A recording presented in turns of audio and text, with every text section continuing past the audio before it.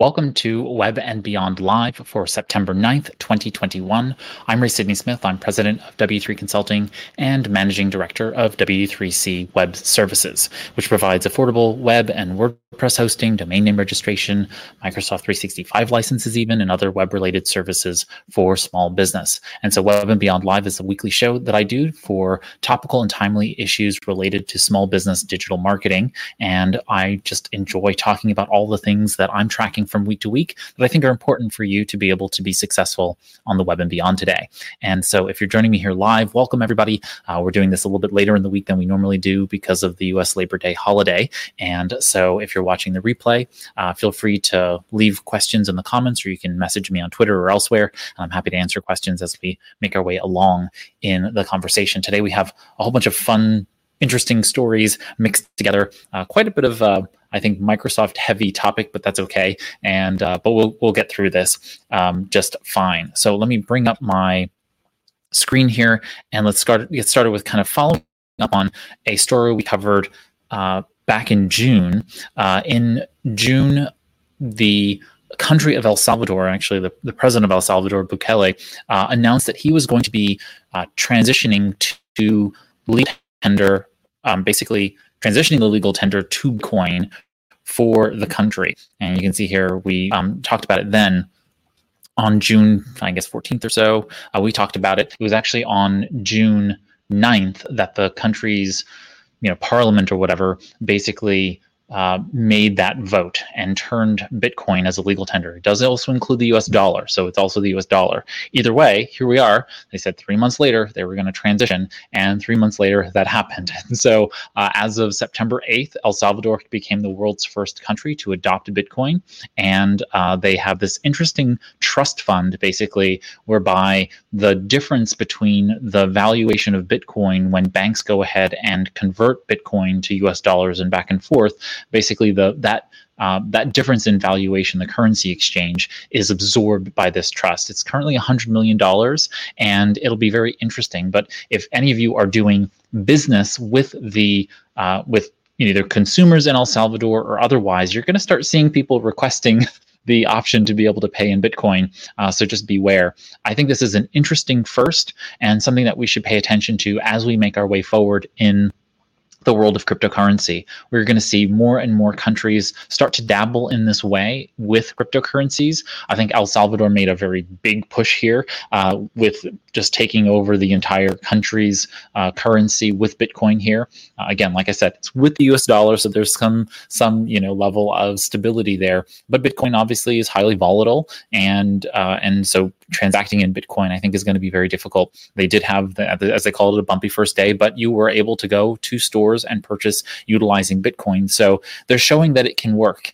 And of course, this is political in nature because the Salvadoran president, Bukele, is doing this so that he can, bolster, excitement and publicity for the country, as well as getting some votes from the younger crowd. But I think it's very interesting for us as small businesses because we are going to see more of this happening, and we need to be prepared. So I'm just kind of, this news gives us an opportunity to remember that if you have a payment processor, payment gateway that does and is thinking about doing this, I would certainly think about what that means for your business and how you can take advantage of it. Certainly with PayPal, we know that PayPal already allows for the exchange of cryptocurrency, Bitcoin specifically. So I can see a lot more opportunity there with regard to businesses taking that. But again, remember, there's that exchange. When you are going back and forth between Bitcoin and the US currency, you're going to see a lot of volatility. So beware that your pricing needs to be able to be flexible and dynamic in the face of those changes. So I would choose probably a more stable coin that does not necessarily transact as highly volatile as Bitcoin. But interesting, and we'll see what happens as we make our way forward. All right, on to some kind of news of the web. As you know, we're a WordPress host, so we host a lot of WordPress websites, and the company that kind of manages the WordPress.org website web project, the CMS project, they also own a whole bunch of other companies. They've been recently on a buying spree, and they have continued that buying spree recently with two more particular purchases. First up is Frontity. So I think this is really interesting for us to think about when it comes to businesses that are running either on WordPress or are thinking about launching a website. And if you don't have a website, you should absolutely have a website as a business, and feel free to reach out if you have any questions. But the idea here is that Frontity is unique in the world. What they do is they use WordPress's back-end engine for many of the pieces of the good parts of WordPress, but in essence, they create what's called a headless website. So they give you the capability of attaching to all of the WordPress parts, but then you get to utilize the front end however you want to. So you get more flexibility with regard to how you present the website wherever you might want to do that. And that ends up being one of the great struggles of many businesses. They want to build a website. They know that WordPress is great, but they want to do something just a little bit different than what WordPress is presenting. And Frontity gives that capability. Well, now Automattic owns Frontity, and I'm curious to see how the WordPress company goes about bringing Frontity into the world of WordPress. So we'll see what happens. I think headless CMSs or headless websites are going to become website platforms are going to become more and more popular over time. I don't necessarily know if this will change the way in which the average WordPress user utilizes WordPress, but for those businesses that have a core need, this really opens up the floodgates for WordPress utilizing the REST API and so on and so forth. So very exciting to see this come down the pike. All right, next up is Jetpack. Many of you know Jetpack because it's the plugin that you have installed inside of your WordPress installation for all kinds of other tools and services, certainly to connect to the WordPress.com site and anything you might be using there.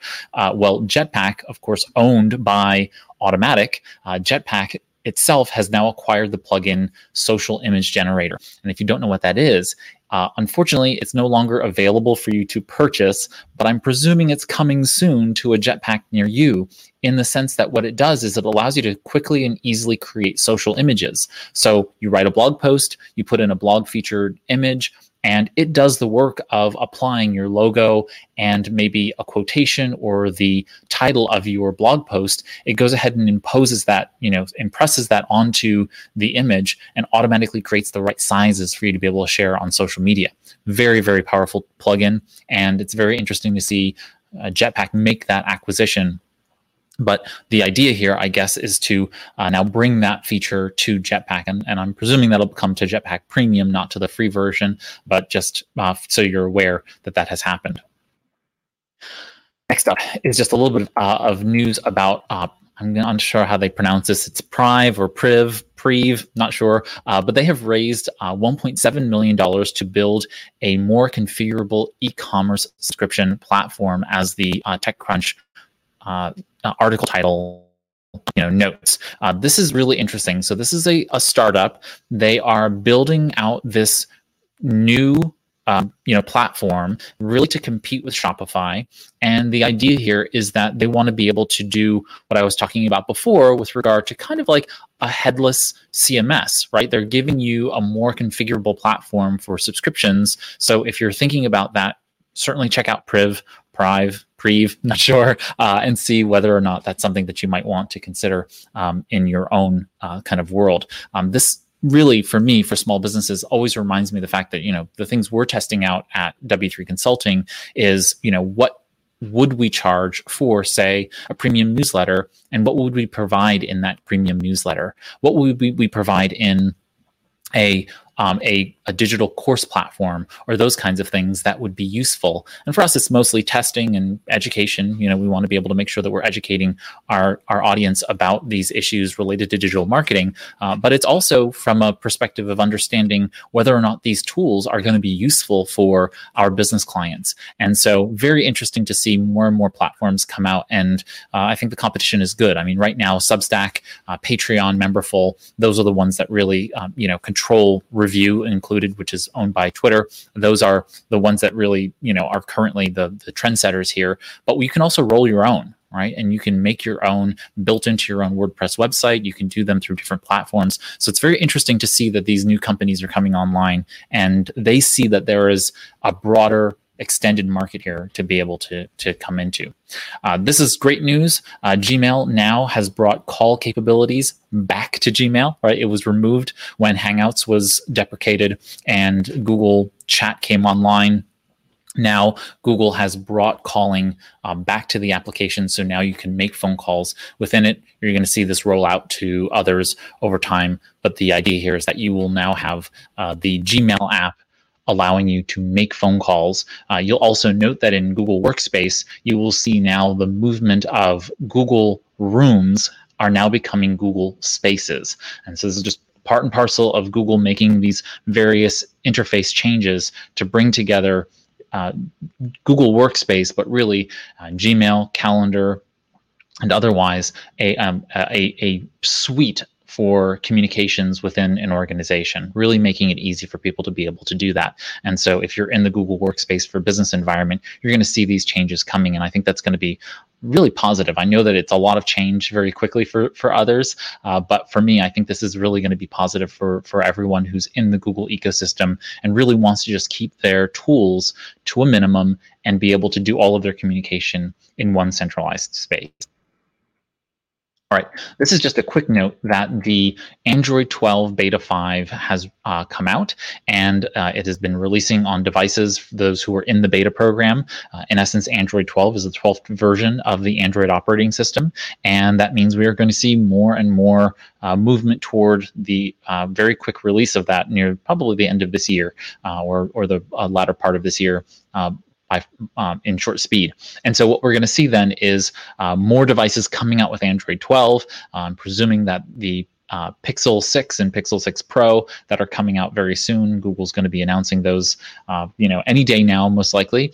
Those will hopefully come out with Android 12 on them. And so very excited to see all the various options. One of the great things that's coming on to Android 12 is this new device search. Now, this is something that's been available in a lot of other app launchers, but in the new Pixel launcher app on Android 12, you're going to be able to search the entire device, meaning local files, local images, other things that are just inside and embedded within the operating system that you otherwise weren't able to surface without actually going into a specific application and searching for those things. So I think that's going to be really good for productivity in that sense. But just be mindful of the fact that we do have this latest version of Android coming out, and that means across the board, you should really be looking to make sure you update your devices if it's possible to get them to the latest versions. Again, this is just about security and making sure you have the best security possible for your business. This was really interesting. I came across this article in the Pittsburgh Post-Gazette. I live in Pittsburgh, and so it was talking about how AI wasn't really classified. That Pittsburgh wasn't really classified as an early adopter in this particular Brookings Institution's report. But more important to me than that was this chart that they put up. And this chart was about the metro areas that are really doing a lot of work in the world of AI and commercializing AI. And as you've heard me talk about before, I really think that artificial intelligence, which is really just the idea of a machine that is capable of doing things like inference and connecting patterns and being able to do things that humans generally are considered capable of doing, that computers generally are not considered capable of doing. They're doing more of that through that world. And that comes down to training machine learning algorithms to all kinds of other things. And so in this, they've provided this interesting map of the United States, and it shows you, based on the colors, you can see the purple down to all of these particular other areas of metro clusters that are focused on AI. And this shows like the purple here, the dark purple is San Francisco Bay Area. The lighter purple or lavender is early adopters. Then they have federal research, which shows this orange color, yellowish color. Then you have orange for potential adoption centers, and then the grays are others. And what you find is that, again, along the coast, you have a fairly, northeast corridor. You have quite a bit of, of dots and colors there. Certainly on the East Coast in California, you have a lot there. But remarkably, you have some really interesting pockets in the Northwest, throughout the eastern regions, pretty much east of the Mississippi. You have in Texas, you can see in the Houston and Dallas areas, there's some work going on there. It looks like North Carolina, and right outside of Virginia, in the DC area, and down throughout Virginia, you've got some concentration there. But you can see the Midwest is also, not Midwest, I suppose, but those Indiana, Illinois, and Ohio, along with Pennsylvania. You see some concentration up there, even going up to Michigan a little bit. So there are some smatterings of AI happening throughout the United States, and even in the Southwest, you see one or two dots per state, kind of picking up in the AI research space. So I just thought it was interesting for us to consider the fact that artificial intelligence is becoming more and more prevalent around the country. We need to be mindful of that as small business owners, that artificial intelligence is not necessarily going to replace jobs tomorrow. They're not even going to probably replace jobs in 10 years. But what they will do is help facilitate greater productivity for the employees that we do have, and certainly for ourselves if we want to be more productive and be able to get more marketing done.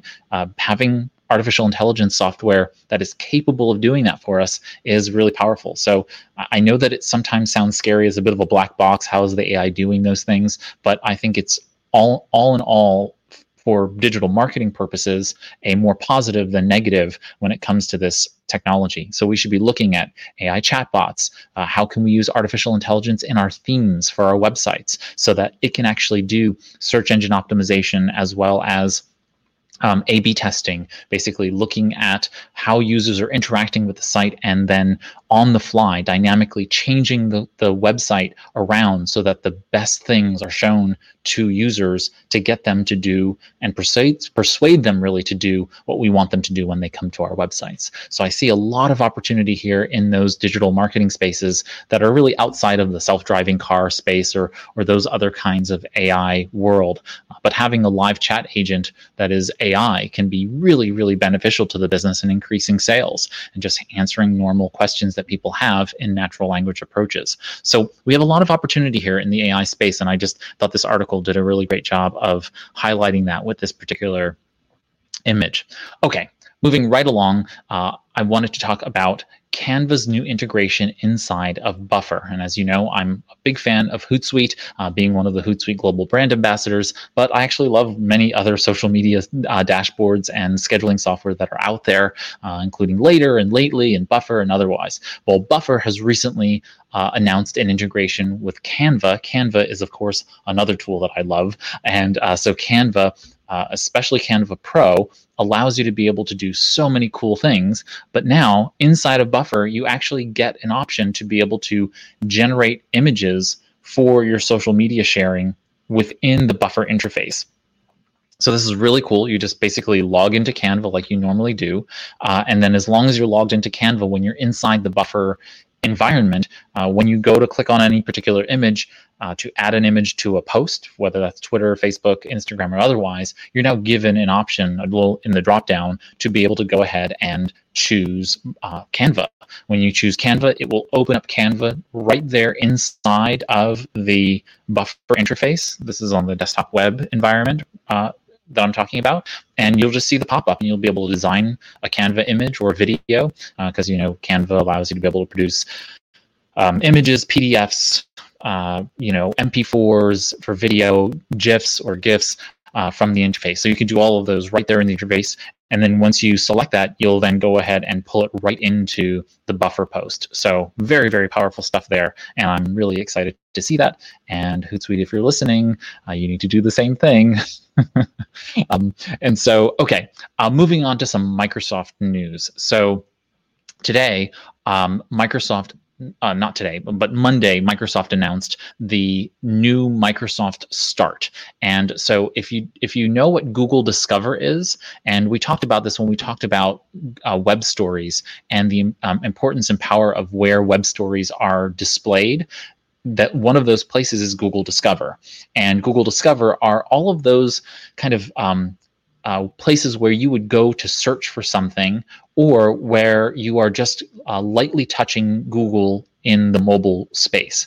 So there are a lot of different places where Google Discover appears. Microsoft is basically doing the same thing. So if you go to Bing to do a search, Microsoft Start is going to be that place where it displays stories and other kinds of articles in that kind of area, in those different environments. When you open up Microsoft Edge, which is Microsoft's browser that is built on top of the Chromium engine, you're going to see Microsoft Start now. Of course, this is an advertising space, and we as business owners need to remember that. So Microsoft Start, just like Google Discover, which is an advertising space, gives us an opportunity to push ads into this new environment. So if you want to get in front of folks, certainly look out for Microsoft Start, see whether it's a space, a platform, billboard basically space that you would want to display ads to your potential customers, potential new audience members. So know that this is coming online, and very interesting to see Microsoft kind of following Google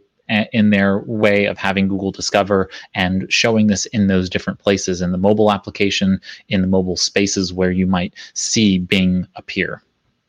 Okay, continuing on with Microsoft. Microsoft has recently announced that they have acquired the company Clipchamp. Clipchamp is a video editing tool, and this brought me to thoughts about the fact that we have quite a number of Microsoft-focused video editing tools that people may not know about. Of course, now you have Clipchamp, and you can check them out. They are just basically a lightweight video editor. It seems like a nice tool for being able to utilize various components of creating videos quickly and easily. And so good for them. They have a whole bunch of really great little features built into the application. And I'm presuming Microsoft will start to bundle those pieces into parts of their own ecosystem. But at its core, if you have Microsoft 365 at one of the business plans, right? So you have to be on one of the business plans, you likely have access to something called Microsoft Stream. And Microsoft Stream allows you to basically host video in your environment. And by doing so, you can then embed that video in various places, whether that be in your website. You can embed those inside of mobile applications and otherwise. And so it's a very interesting, capability. And so just know that you have it if you do have a Microsoft 365 business license. And if you're looking for one, at least in the W3C web services space, that's in our business premium packages or higher. So business premium, business enterprise packages, this Microsoft Stream product is available to you. You can also go to Microsoft and purchase it directly and get that plan pricing specifically for Microsoft Stream. So good to know that you do have a streaming package built into your Microsoft 365 accounts. And then finally, Microsoft has owned for quite a bit of time this other software called Flipgrid. And while I don't know much about it, it looks like a mobile-focused video discussion platform. And they have had it for quite a while, and it's for teachers. And so if you have any teachers or educators in your life and are interested in enlightening them, this is great, especially for being able to do ASL or other kinds of visual styles learning. This is it looks like a great tool for being able to do that. And so Flipgrid is out there and owned by Microsoft. I can tell from, if you scroll to the bottom there, you can see that it's a Microsoft product, and Microsoft does own it. So very interesting to see Microsoft really doing both acquisition and building out its video products in the back end for folks. So good to see all of those pieces coming out of Microsoft. On a little bit of a gripe around Microsoft has been, at least on Windows 10 and later, been doing this weird thing where, various places you click on a link and it launches an instance of Microsoft Edge. Of course, I'm a Google Chrome user and happily going to stay in Google Chrome. And they, of course, are trying to bring popularity, or at least, notability to the Microsoft Edge browser. What this little application does, and there's a link in the video description for you or wherever we place the notes, but a link to this application, it's just a little free application called Edge Deflector. And so when it launches Edge, when it tries to force Edge to open, it just basically blocks it and sends you to the correct browser. So I really like this application, and it's just a little free installation. And so, yeah, if you are having the same problem I have, which is you click on something and Edge is opening when really you want Chrome or whatever your default browser is, Edge Deflector is a good tool for that. Okay, I wanted to close out our discussion today talking about Google star ratings. So I came across this article on Search Engine Journal, and it covers all of the various star ratings that can be had on Google. And so I'm just going to cover them briefly so that we have an understanding. There are stars that appear in the search engine results pages. There are stars that show up within the local pack. So when we think about local search, there are stars that show up in paid ads, so that when you have products coming up in paid ads, they can appear there for the rating for the products themselves. You can have ratings within recipes. So when people have recipes for particular items and they show up in the search, you'll see those there as well.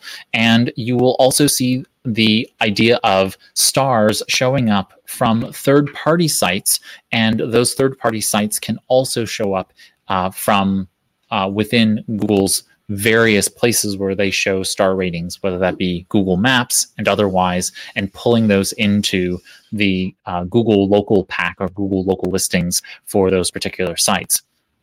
You'll see them in the app stores, right? Apps themselves are star rated. And so you will see those Google stars there for ratings of the apps, and they'll show both in Google search engine results pages or the SERPs, or you will see them when you go to Google Play to see them within those app stores as well.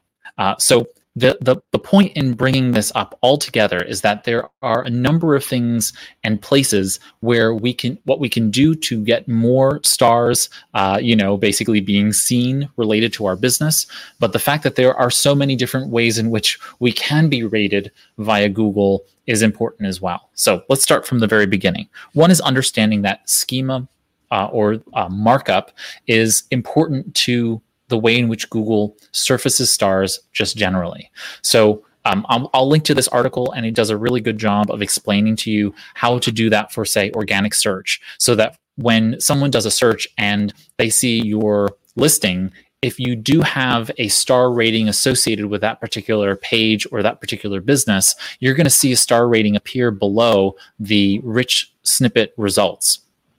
That's really powerful because it's giving, especially if it's a high rating, it's giving an average result of those ratings, both for the Google reviews that have been listed that are star rated, but also any third-party review sites that are blended into that. That can be somewhat automated by Google, but you should obviously talk with those third-party review sites and make sure that you have a relationship with the third-party review sites, whether that's an account or otherwise, and making sure that you're controlling what content is being brought in there. So say, for example, you've got all 5-star reviews on Google from Google My Business, and you have 1-star reviews from Yelp. Well, that's going to drag down your average across those two platforms, because Google naturally looks at Yelp's reviews and pulls them in and then averages those star ratings. So be mindful of the fact that you can do really well on Google reviews and do really poorly on another, and those will, of course, then be collected together and used, for those ratings. So we need that schema markup, that markup in the back end of your website, to be able to make those stars appear in your Google's search engine results pages. And so there are instructions on how this is done. This is really a conversation for you and your website developer if you're not technically savvy to be able to do this kind of stuff. And some websites do it for you, are capable of installing plugins like WordPress. You can install plugins that do this. And so you don't need a developer necessarily to do that kind of thing. In the paid ads spaces, you're really talking about Google Merchant Center and being able to put your Google Merchant Center product feed together, right? So you take your product feed from your e-commerce site, you put that into the Google Merchant Center. When you run paid ads, those star ratings will naturally pull from those product feeds. So as long as you're doing those pieces within the Merchant Center, you're going to be fine with regard to seller ratings as well as product ratings. And then recipes, I'm not so savvy on the recipes side, and so I'm not really going to speak to that, but I will speak to the local search pack. And so the local pack, which is really the small set of items that show up when you do a Google review for a local business, those are places where star ratings will appear. Now, again, this is mostly about making sure that you are prompting customers to leave reviews. That is sending emails after the fact, even having a QR code at your retail counter where people can scan and immediately go ahead and leave a review while they're standing there. You give them your coffee for the morning, they can immediately scan the code and leave a review. Those kinds of things prompt faster acquisition of those ratings, and usually better ratings, right? If they're standing right in front of you, they're likelier to give you a 5-star rating than when they walk out the store and grumble a little bit. So make sure that you are paying attention to those. Of course, as I said before, there's also the third-party review site perspective. So if you're a business that is, say, service business or a SaaS business or those kinds of things, you're going to see across a wide variety of other websites like Trustpilot, G2, Capterra, otherwise, that are culling together those star ratings and pulling them in, and Google automatically pulls those star ratings into their system for being able to aggregate within the Google stars that are presented on either the local pack or on your organic search results, page results that they're displaying. So just be mindful of it. I mean, it's not something that you can necessarily control altogether, except to go to those third-party review sites and talk to them if for some reason you do have a discrepancy with them, and figure out what you need to do there. I really like the idea of collecting and having an engine on your own website where you are collecting reviews directly that you can then present. I'm not going to trust as much Facebook's review engine as I am the one that's sitting on my own website that's then going to be pulled into Google. So if you are capable of doing that, putting one of those kinds of review tools on your own website that is set up for Google to be able to source from, I think can be very, very powerful. So yeah, I just wanted to bring that to everyone's attention, because I think it's something that we don't quite understand, is that there are a lot of parts to Google search. Google search is not just Google search. It is also all of these other areas. Google Photos, for example, is a part of the Google engine. You have many different pieces of the Google ecosystem, and we want to get our various ratings kind of under control, because when they're sourced together and shown in particular ways, they're going to benefit our business. And so hopefully that just, gives a little bit more enlightening to that topic. And so with that, we have reached the end of our time together this week. If you've enjoyed the live stream, feel free to click the thumbs up icon. That helps us make new small business friends. And so thank you for doing that. If you have a question, feel free to leave a comment on the video, or you can tweet or message me at W3 Consulting. That's W3 Consulting on Twitter and most of the other socials. And you can join us usually every Monday morning. I know we came on Thursday today just because of the holiday, but I'm usually live Monday mornings at 11 a.m. Eastern. And then thanks so much for spending this Web and Beyond live with me. I'm Ray Sidney Smith on behalf of W3 Consulting and W3C Web Services. Have a great week ahead, marketing your small business on the Web and Beyond.